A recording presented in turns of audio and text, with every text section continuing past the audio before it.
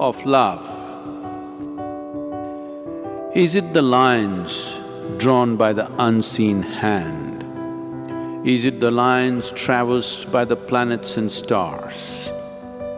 Is it the lines drawn by the social norms and taboo? Is it the lines etched upon one's hands or feet?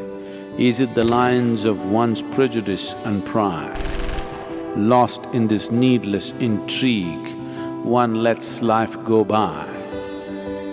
Should humans explore the borderless nature of one's being?